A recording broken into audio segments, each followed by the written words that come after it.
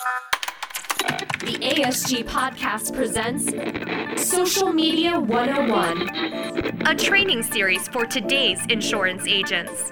In this episode, Facebook has transformed the way we connect, and it has had a heavy hand in changing our culture and the way we do business.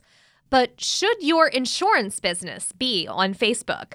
That is the question we're exploring today in Social Media 101. Should your business be on Facebook?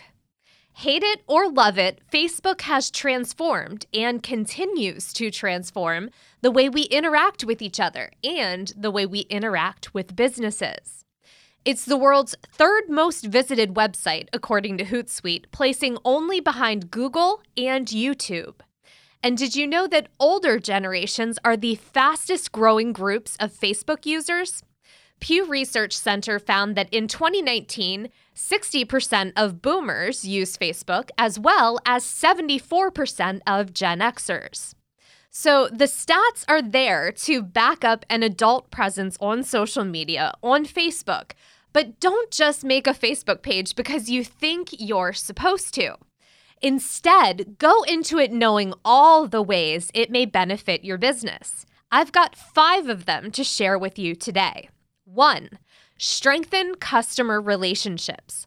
By being available on Facebook and providing content your clients are interested in or need to know, you will help establish rapport and credibility with others, strengthening your book of business.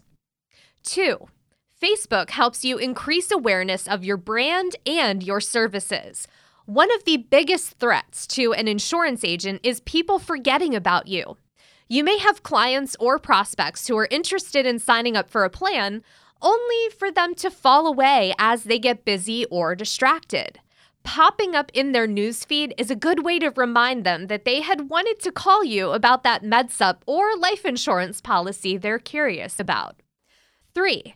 Make it easier for your customers to talk about you. Facebook is a great way to share good news. What do your clients do if they want to share news about you? If you're not on Facebook, it makes it pretty difficult for them to tag your business. With a Facebook page, they'll be able to tag you and direct leads your way. 4. Drive traffic to your website. Think about your website or your blog. Facebook is the perfect way to direct traffic to your website. By sharing links to your blog articles or even links to certain promos or pages on your site, you can get more traffic, which should help you get more conversions. 5. Your Facebook page gives you analytics. Facebook's analytic tool, Insights, allows you to keep track of who likes your post, how well your post did, and even what time of day your followers are online. It's an invaluable tool to truly start targeting your posts towards your audience and learning about who follows you most.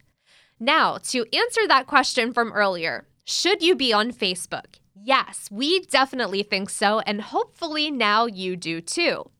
If you haven't given Facebook a try, why not start today?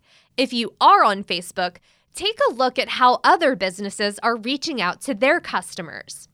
In our next episode, we will talk about how to start your own Facebook business page. And an important reminder that I have to mention, as you're promoting your insurance business, remember that all your activities must remain compliant with any laws and regulations. For example, those set forth by the Centers for Medicare and Medicaid Services.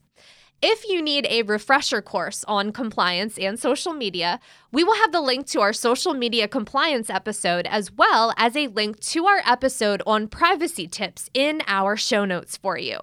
To stay up to date with our Social Media 101 series, you can follow us or subscribe to our feed. It is completely free to do that, and when you do, new episodes are automatically downloaded into the app that you listen on.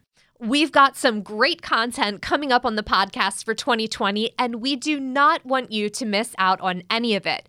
So make sure you take the time to do that. I promise you will not regret it. Thank you so much for listening. We will see you next episode.